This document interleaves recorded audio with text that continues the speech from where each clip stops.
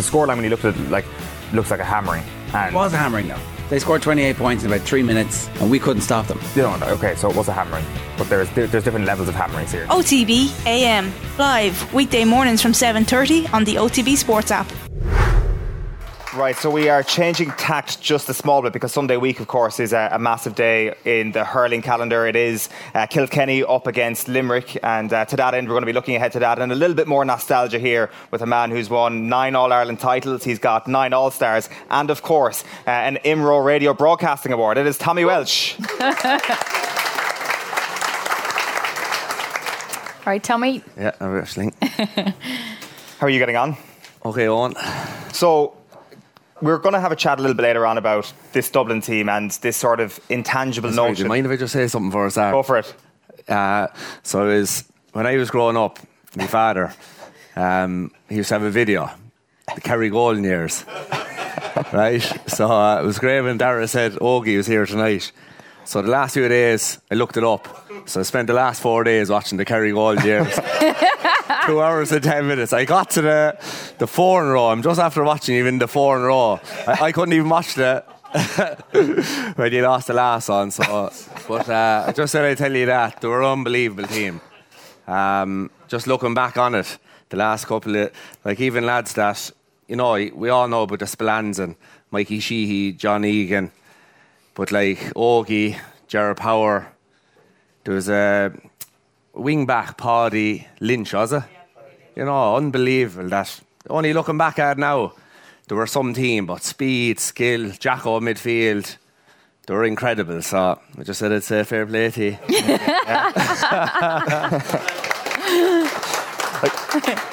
That's always seemed like something that's been really important to you, the sort of lore of hurling and of football, the being very aware of the giants and the shoulders that you're standing on when each team is classified. I presume when you were looking and counting your own medals, trying to get level with Christy Ring was probably something that mattered as much to you as anything else. And even watching the football nowadays, the historical context of teams like Kerry and Dublin. Yeah, sure. Well, listen, as you know, from working with Eoin, like, I don't get too carried away with, or I don't enjoy the stats or the analysis side of things. I much prefer the stories, and, you know, I hear a story about the Bomber doing this, or like I did a roadshow with the Bomber one time down in Cork, and I never laughed as much in 2 or 3 hours. And I came down early then today, and I was a bit hungry, and so we have championship coming up in a few weeks, so I said I better not get a McDonald's drive-through. So I was passing 4-star pizza, so I said I'd get a pizza. Way better. So, way better, more energy out of it anyway. So I was walking down and see this photo of Bomber. He says, does he have a financial... Yeah, so you're everywhere. I couldn't even go for a pizza without seeing. I met Bomber, but again, it was the stories he used to tell us about the washing machines and the Adidas. Like, I think he told us a story that day about before an All-Ireland final, was it, where they were fighting over whether to wear Adidas or O'Neill's, yeah. You know, I couldn't believe this. If Brian Cody heard we were fighting over something like that, he'd be gone off the panel. But again, that's why I love Eoin, because they did that a different way, but they still turned up on Sunday, turned up on, we'll say, for training Tuesday and Thursday. And, you know, Miko's training sessions were legendary. You know, we do 100-metre sprints. That's kind of what we've been doing to get fit. They basically did that, but it was fence to fence, going across the field. Very same training. And just watching that video of the lads there over the last couple of days, like the speed of Spillane going past the boys, the speed of Jacko. Like, there was one instance he gets the ball in the full back line. I say 30 seconds later, he's taking a reverse pass off, I'd say it was Mikey Sheahan, score, you know. So they were absolutely wonderful footballers. But by God, Miko knew how to train them, I'd say. Judging by looking at them the way they played. You know, and even, like, we talk about versatility, like, lads are talking to me about versatility, but your Ogie, you know, versatility, like even Mikey Sheahan, like, one day he had 11 on his back, most of the time it was 13 on his back, full forward. Pat Spillane had 12 on his back, but sure, he spent a lot of time down in the full back line. 10 minutes later, he'd be up, handling the ball into the back of the net. I have to say, the hand-pass goal was a great thing for that team. They scored a lot of hand-pass goals. I would have many goals would have got after earning the loud, but I'm sure they would have got a lot too. And sure, John Egan then, you know, sure, he was unbelievable as well, you know. But did you see any similarities when you were looking at Miko in the Golden Years video to Cody? Is there anything that they share, not even in terms of drills, but in terms of their personality on the training pitch? I'd say that they share definitely one thing, and that they believed in youth, first of all. If you were good enough at 18, 19 years of age, you were good enough, and that was it. And when you were gone, you were gone. As Paddy found out there, I don't think he talked to Miko for a couple of years after it. You know, and that happens to us all. But the one thing I'd say they shared more than nothing is that 100% confidence in who they picked. If they picked you, they knew you believed in you. And they weren't picking you and worrying about you. They were picking you knowing you were the best hurler or best footballer that was going out into Croke Park that day. And like, say, in all my time working with Brian, Cody and Miko sounded like he was the same through all his different various interviews. Like if I was marking, we'll say, Ben O'Connor or Lara Corbett, you know, these brilliant players, he'd never tell you to watch his left, watch his right. Tommy, don't let him go inside you. He'd just say, go out and destroy him. You know, go out and be man of the match. And Miko, I'd imagine, Ogie might tell us, but I'd imagine they were probably pretty similar in that context. But no, and Miko, did you see Miko's the video about Miko? It came out on RT there last year. I thought the best part of it was, remember he was walking past the statue? Yeah. And he nodded at himself. Yeah. Like, you have to be confident to do that. It's unbelievable in that documentary as well. He's still very sore about 82. Like the stuff that those great managers and even great players, I presume, take with them from those dark moments, from the low days, despite all the medals that they've won, is really striking. Like, is that something that you and Cody and everybody involved in Kilkenny takes from your moments? Like 2010, I suppose, is the most obvious one. Yeah, well, if you hear what Pat Spillane said about that, he reckons they wouldn't have done the 3 in a row after it if they had to hit awfully for the 5 in a row. And we came back after 2010. Tipperary beat us for the 5 in a row. We came back and won 2 in a row. Won 11 and 12, lost 13, came back and won 14 and 15. So I think if you're a winner and if you have won it before, you see there's no pressure on winning. You're not fearing losing. If you lose, you're just tick with the team that bet you. And you bottle that up for a couple of months and try and get them back. So that's what happened to us in 2010. It was a great Tipperary team, and it wasn't as if that we lost the run of ourselves or complacency, or it wasn't that we didn't show up on the day. Like, we were bet by a team that was coming. Like, you had Shamie Callanan, you had Lara Corbett, Eoin Kelly, you had all these brilliant players. So we were just out hurled like on the day. So we were coming back. I remember the whole focus the following year then in 2011 to come back and beat Tipperary was just to train to be able to survive against them. It wasn't to beat them. And that was our mentality, that if we trained to our best, it was just to give us a chance to maybe have a cut-off tip. And, and that's what it was. But the 5 in a row, you say about the pain that the lads had for the 5 in a row, I had no pain whatsoever about the 5 in a row. So I don't know how that was, you know. The 5 in a row didn't really mean nothing to me, like, you know. It was all about the next trying to win. I just craved the feeling. I was addicted, and I think the lads were as well. Like Jackie Turrell. Jackie Turrell would give it more than anyone to win a match, and he might be sad after losing it, but he'd be going again a day or a week later trying to win the next one, because that's what you're trying to crave the whole time, like, you know. And just to get over that line, you know. Was that feeling the same each time that you did win the All-Ireland? So the next time you win, does it feel the same as winning the first time? Well, the first time I won it, I was a sub, so... a little bit different. so it was a little bit different, but... didn't care. The second time I won it, I was taken off. Right, the third time. So the third time, was special, in fairness. But no, I understand your question, Aisling. I think it comes from hurt. The first time you win it after all the hurt, that's the most glorious time. So for myself, like, that was 0-6. We were after being beaten by Cork in 2004, and then 2005 they won the 2 in a row. So they were going for the 3 in a row after stopping us, and they were after playing a different game again. Hurling was after there was an evolution in hurling that stage. It was a running game, all speed. You had Tom Kenny, Jerry O'Connor midfield, you had the Newtown Shandrum influence, you had the Ben O'Connors, and they were brilliant at it. And they were great competitors as well, so you got nothing soft off them. So we knew we'd have to, and we were in transition at the time. A lot of young lads, Cha Fitzpatrick, John Tennyson, all these lads coming, Richie Power, and we got over the line that year, and we weren't expected to, so that was special. And after that then, obviously it's never as good as probably the first one. Yeah. And David Herty was on Off the Wall AM during the week, and he was speaking about the A versus B teams in training. And this is something that's, I think, so fascinating about Brian Cody, that he actually in the training he would put on these A versus B games and then he would ref them. Is that right? Well, he stood in the middle. He used to forget his whistle all the time. Let you at it. Yeah. The A's and B's was they couldn't do it that.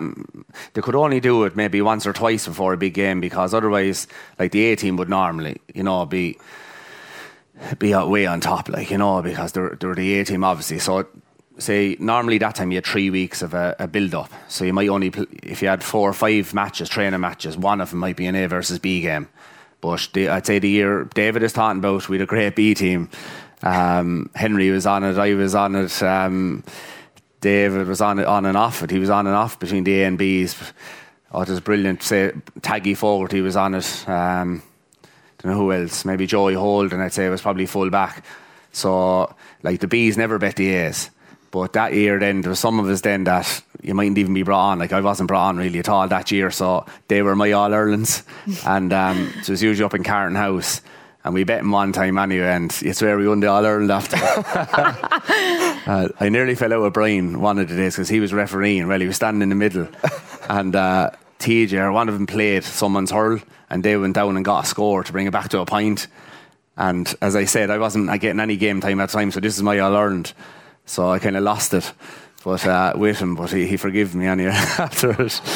And this was in the lead up to an All-Ireland. So at that point, is his head not all over the place that the B team is after beating the A team? That's potentially the team that's going to go out here and start. Yeah, I don't know, was that coming up to the All-Ireland? It was at some stage during that summer. Usually coming up to the All-Ireland, I'd say the A's were very much on top. But no, he didn't mind. He was just looking for players to be playing well. And he had full trust in his players anyway. Once their attitude was right, he was happy enough. Mm-hmm. That was Herity's point during the week, was that if the B team won, you'd be in a bit of trouble. So he reckons that he's trying to keep the B team away from the A's at the moment, or at least this season at this point running into the All-Ireland. So at that point, it was 2014 was the year. There's no sort of second thoughts from Cody. There's no sort of wild change to the team after you beat the A team, is there?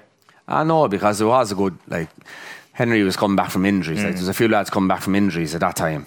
So there was some lads B's that could have been on the A's if they had to been right.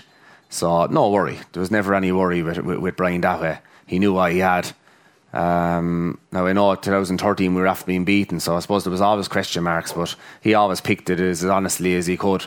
The best lads in the best positions, and B's versus A's didn't really bother him, I wouldn't imagine. You said there a moment ago that your first All-Ireland was won as a sub, the same as your last All-Ireland. Do you genuinely not look at them as fondly as your middle All-Irelands when you are a starter and a star of the team? Oh, well, I appreciate them. But obviously you don't get the same feeling. So 2002 was a great learning curve, because I knew at that stage then it wasn't about the All-Ireland finals, you had to be playing.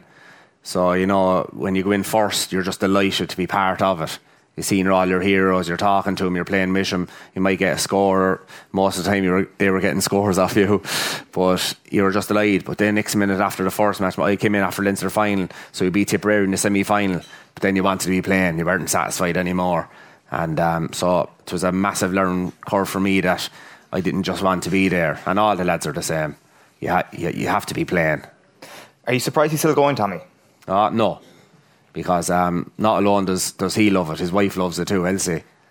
So Elsie is a proud Buffers Alley woman from Wexford. I'd say Elsie could have a couple of, probably has a good few county finals. She could have a couple of club All-Irelands as well. I'm not sure if she was on that Buffers Alley's team. She might have been too young maybe. But Elsie Cody was a fierce, proud Wexford woman and hurling woman. I worked with her in my early years. And great hurling brain, like, you know, and lives for it. So, like, once he'd have the full support, we'll say, of Elsie, and he doesn't play golf and doesn't really drink. So, he's retired. So he might as well. He's a professional manager, really, isn't he? Yeah. And he's 24 years now. So has it changed at all how he operates, Tommy? Do you know, obviously Porrick's involved at the minute, your brother, so from when you were there to Porrick being involved now, does Cody operate any differently, do you think? Yeah, well, I'd compare him to Alex Ferguson, really. Like, Alex Ferguson was very much one-dimensional in regards how he treated players at the start, but next minute along came Ronaldo and Rooney, who did things differently, and he had to change and adapt and accept some of their behaviours that he mightn't have accepted from teams that came before or players that came before. I suppose he regretted, I think, didn't he, selling Yapstam that time, but you know, Cody has always adapted, even though you mightn't read that off him from the outside. No, like, if you're having to be a great manager, you have to be able to change with the times, and he changed between. We used to zonal defend one time, didn't Tipperary beat us in 2010, so you had to go and man mark different guys, so that happened. Galway changed around again in 2012. We had to change for that. And as for the modern way hurling is after changing, he's changing again for that. So I think he's very much the same, but it's changing. And the big question then, can Kilkenny beat Limerick? Yeah, we can. It's Fader Lynn. Yeah, we absolutely we can, but you have to give all credit to Limerick, and if the shoe is on the other foot, you'd say they have to be the favourites. They deserve to be the favourites. Did Kyle Hayes and Aaron Gallan hurling out of their skin, but most of the rest of the guys were man-marked very well against Galway, and they still scored 27 points. So the challenge is, how do you keep their scoreline down? So I don't have the answer. We're waiting, Tommy, go on. Ogie might tell us. Brilliant, well, thanks. Oh, go ahead, Tommy, go on. Oh, that's it. Yeah. Thanks so much to Tommy. We're going to keep you here for the next little while, and we're going to bring up our next guest. We're going to introduce All-Ireland Club winner with Clanmorris and All-Ireland winner with Kerry. It's Laura Collins.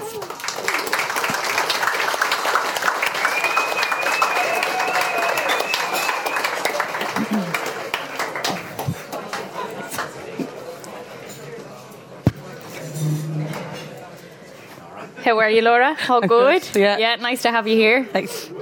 And so you're not involved at the minute with Kerry. You're watching on from the sideline. How's that? It's been tough now this year. It's hard to watch. But thankfully, I suppose I wasn't the only one to leave the setup this year. So I suppose we're all messaging away and talking away to each other about it. But it is tough to watch, and it's tough to be sidelined. But I've no real choice in the matter this year. So you're expecting. Yeah. Congratulations. Thank you. Amazing. Thanks. And so tell us a little bit about your story, because it's actually really interesting. Like 18, 19 years of age was when you actually went back playing camogie after starting out with the lads when you were underage. Yeah, I suppose there was no camogie when we were younger. So either you played with the boys or you didn't play. Now our school was very good, and everybody played, whether you were a boy or girl, from third class up. Everyone had to play, or you just weren't cool, I suppose, in school. So we had leagues every day, and so we played a lot of that, and then got into the hurling club with Kilmiley and played with the boys up till I think under 12 at the time, and then there was nothing. So I did trans my arm at it in UL, but they were such a level way above me that I just I think after 2 or 3 games I kind of left it. So then around just kind of while we were in college, they did set up a club for us to start playing again, and it was great. Now our level of camogie was probably under 12 standard, but it was great to have it, and I suppose we went from there then strength to strength. It was great. And did you ever try your hand at football? At that stage, I'm sure there was so many football clubs all around you, obviously. I did play football for a good while. I played with Aberdorney Club, and I think they actually won 2 All-Irelands just before I moved up to senior level, and then the club kind of started going downhill a small bit, just because losing the older members and stuff. But I was with the county panel alright for a while, but I think I've only ever got 1 game starting, and that was it really.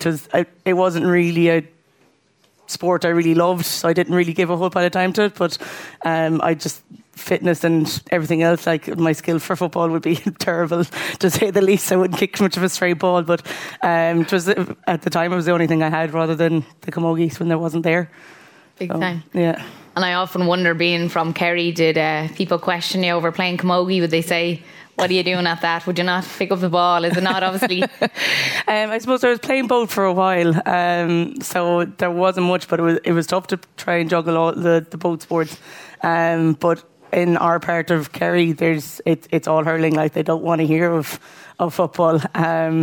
I was even saying earlier, like, if the boys want to play football in our club, we don't actually have football. They have to go to the next club, which they don't really get along with hurling. So it's kind of hard for them to rock up to Ardfirton and play football with them when they'd be killing each other on the pitch the week after for hurling. So it is tough. And like, I think it's hard. We have to go to Aberdorney, and some of the girls are going to Finuig for playing ladies football then as well. So it's a bit different, but it is all hurling around us. You and Tommy there have a lot in common, probably.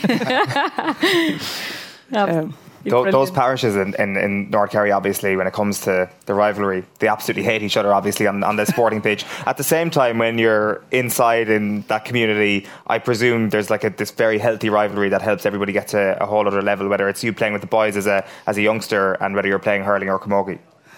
Yeah, I suppose when Kilmiley were doing well this year, I know it kind of was tough on the other clubs. They weren't too impressed that Kilmiley were after being the first team to win the Munster final from Kerry and all this. So I know kind of they wanted to be the ones to do it.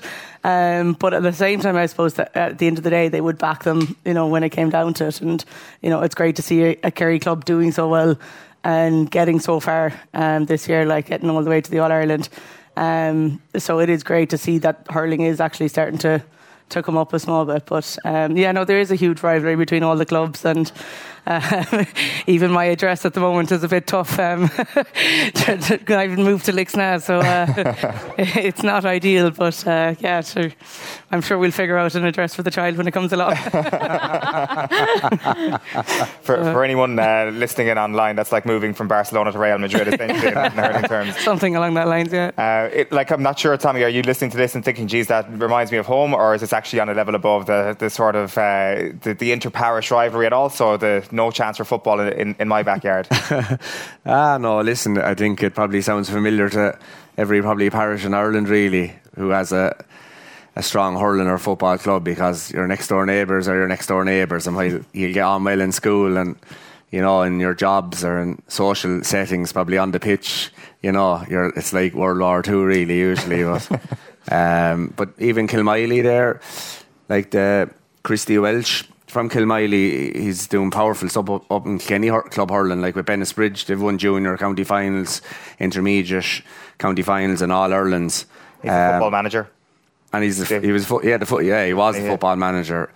But he's a hurling man, Christy. And I lived with a lad from Kilmiley, Billy Brick. He was a great hurler for Kerry. His older brother Shane Brick. And even we were in under 11 county final there, Ryan C there, 3 weeks ago, and we needed someone to video the match, and we rang Morris Welch, Christy's son. Shane is great friends with my brother Sheahan, and he was down, and he's done, it's the best. All the young lads are mad watching it since, so how big Ireland is, it's really small place too, but I understand totally where Laura's coming from. Yeah, it's really interesting. Like, Laura, if we could just touch a little bit on the last couple of years of the county and with the club career. There's been some mad moments in your career when it comes to the 18 and the 19 finals at club and county respectively. Yeah. Some of the stuff you've had to play through has been pretty extraordinary. Yeah, it's been mad, really. I suppose losing the final against Dublin in Croke Park really kind of hit home to us, and we turned up. Well, we didn't turn up on the day. We were there on the day, but no one really played to the potential they could have played, and I suppose that hurt more than the actual losing, knowing that you didn't give it everything. And so the following year, Ian Brick came in and over us, and to be fair, he's a very good manager, and he had a good starting block to where we were, and then just kind of pushed on, and it just got a little bit more professional, I suppose, and it got that little bit more serious. You had to be making the gym, whereas the years before people were getting away without ever getting to the gym and things like that. And it just made a huge difference, and our hurling skill level grew a lot, like in that year. So coming into the final against Limerick, it was huge. Like I suppose we were the most confident we've ever been, and coming from a team that really wouldn't have any confidence in our own self and our own skill and ability, it was huge to come into that game thinking that, we have a good chance of actually pulling this off. And when we did, I think I actually just stood there afterwards. I wasn't even celebrating because it was just shocked that we actually got over the line and we got there. And it was mental. And then to turn around and do it with the club was just absolutely huge. So what happens to you in the 2018 final? You got injured midway through it. I'd say 10 minutes in, I rolled my ankle both ways, and the physio was trying to pull me off, and I just strap it up, please, come on. And she put some strapping around the boot, and they moved me into, I think it was full forward or full back, one or the other anyway. And about 10 minutes in, after 10 minutes of playing there, I was fed up of being claustrophobic and not able to move. So I think they brought me out midfield again. And somehow, when you're in the middle of the game, you don't think about the injuries. You just think about getting over the line. So it was just going for it. What did the injury end up being? I did a load of ligaments in my ankle, so I was out for a little bit after it, but you didn't care. You don't feel it playing through a match, no. Ligaments gone? You just keep going. And then the following year, I think did you play with shingles? Yeah, I was a bit sick for most of the year, all right, but I'd vertigo then as well, so I was out, and I was pretty much in my bed for most of the 2 weeks between each game, and I'd turn up to the training the Friday night, play the game the Sunday, and then you'd be knocked out for another 2 weeks again before we play again. So to be fair now, I had a bit of a rough year, but thankfully the coaches didn't sideline me, and they kind of just said, look, if you're able to perform on the day, we'll let you play. And so it was brilliant. Because it is like impossible to play hurling with vertigo, which some people don't actually realise. Yeah, it is tough, and it's the rock ball is the hardest, because once you're down, back up, and busy as hell. Yeah, that's it. So it was tough, but I was just making sure that I took the 2 weeks off and made the recovery during those 2 weeks as much as I could, so that I could play the games at that weekend. And so it was everything for the camogie that year. What's the worst injury you've ever played through? Worst injury, I'd say my ACs. I've done both my AC joints. First one, 2010 All-Ireland against Tip. So after All-Ireland semi-final that time, you play a club match, championship match the week after. So we were playing the Village, and Jackie Turtle was centre back for them, and I was playing wing back for us. And it was in Nolan Park, and it was underneath the new stand, and I seen him soloing up the sideline. So it was the perfect opportunity to send the lad out over it. So I was coming, if you can imagine, it wasn't close. He was coming from the half back line, but there was so much space, and I was coming from my half back line. So when I met him, I just met him beautifully on the shoulder, and the problem was, it was Jackie Turtle. He didn't move, but I didn't move either, my feet, but my shoulder moved, and the AC was gone. And then I did the other one, and I haven't been able to jostle since. Right, it's still something that bothers you. Oh, it is, yeah. It's with you there for life. So I think the rugby players used to put a pound coin or a 20p there on top of it and taped it. That's what they do for their matches, because they do it a lot. But I'm not as rich as them. I'm only an But so you just have to get on with it. You have to adapt. And it's like, at least I didn't have vertigo, I'll take it out. So fair play to Laura, but I think Dara played with broken shin, was it, in 97 All-Ireland, Dara? I think he was telling us earlier. It may or may not be a similar injury to what Conor Callahan has, so we may be getting the inside scoop on how Connor's feeling. Laura, very briefly before we let you go, the Kerry camogie team are in an All-Ireland quarter-final this weekend against Meath. Have they a chance of adding silverware this season? I think they have a good chance of performing, and what they're hoping, they actually, I don't think, even expected to get as far as they did. They have a lot of young players coming up. They have a lot of injuries this year, and down to panel about 24. So to be fair, they're really happy to get where they are, and anything from here on out now is just going to be a bonus to them. And I do think they can put it up to Meath and hopefully get over the line at the weekend. Very good. Laura Collins and Tommy Walsh, everyone. Thank you. Thank you. Well done, guys.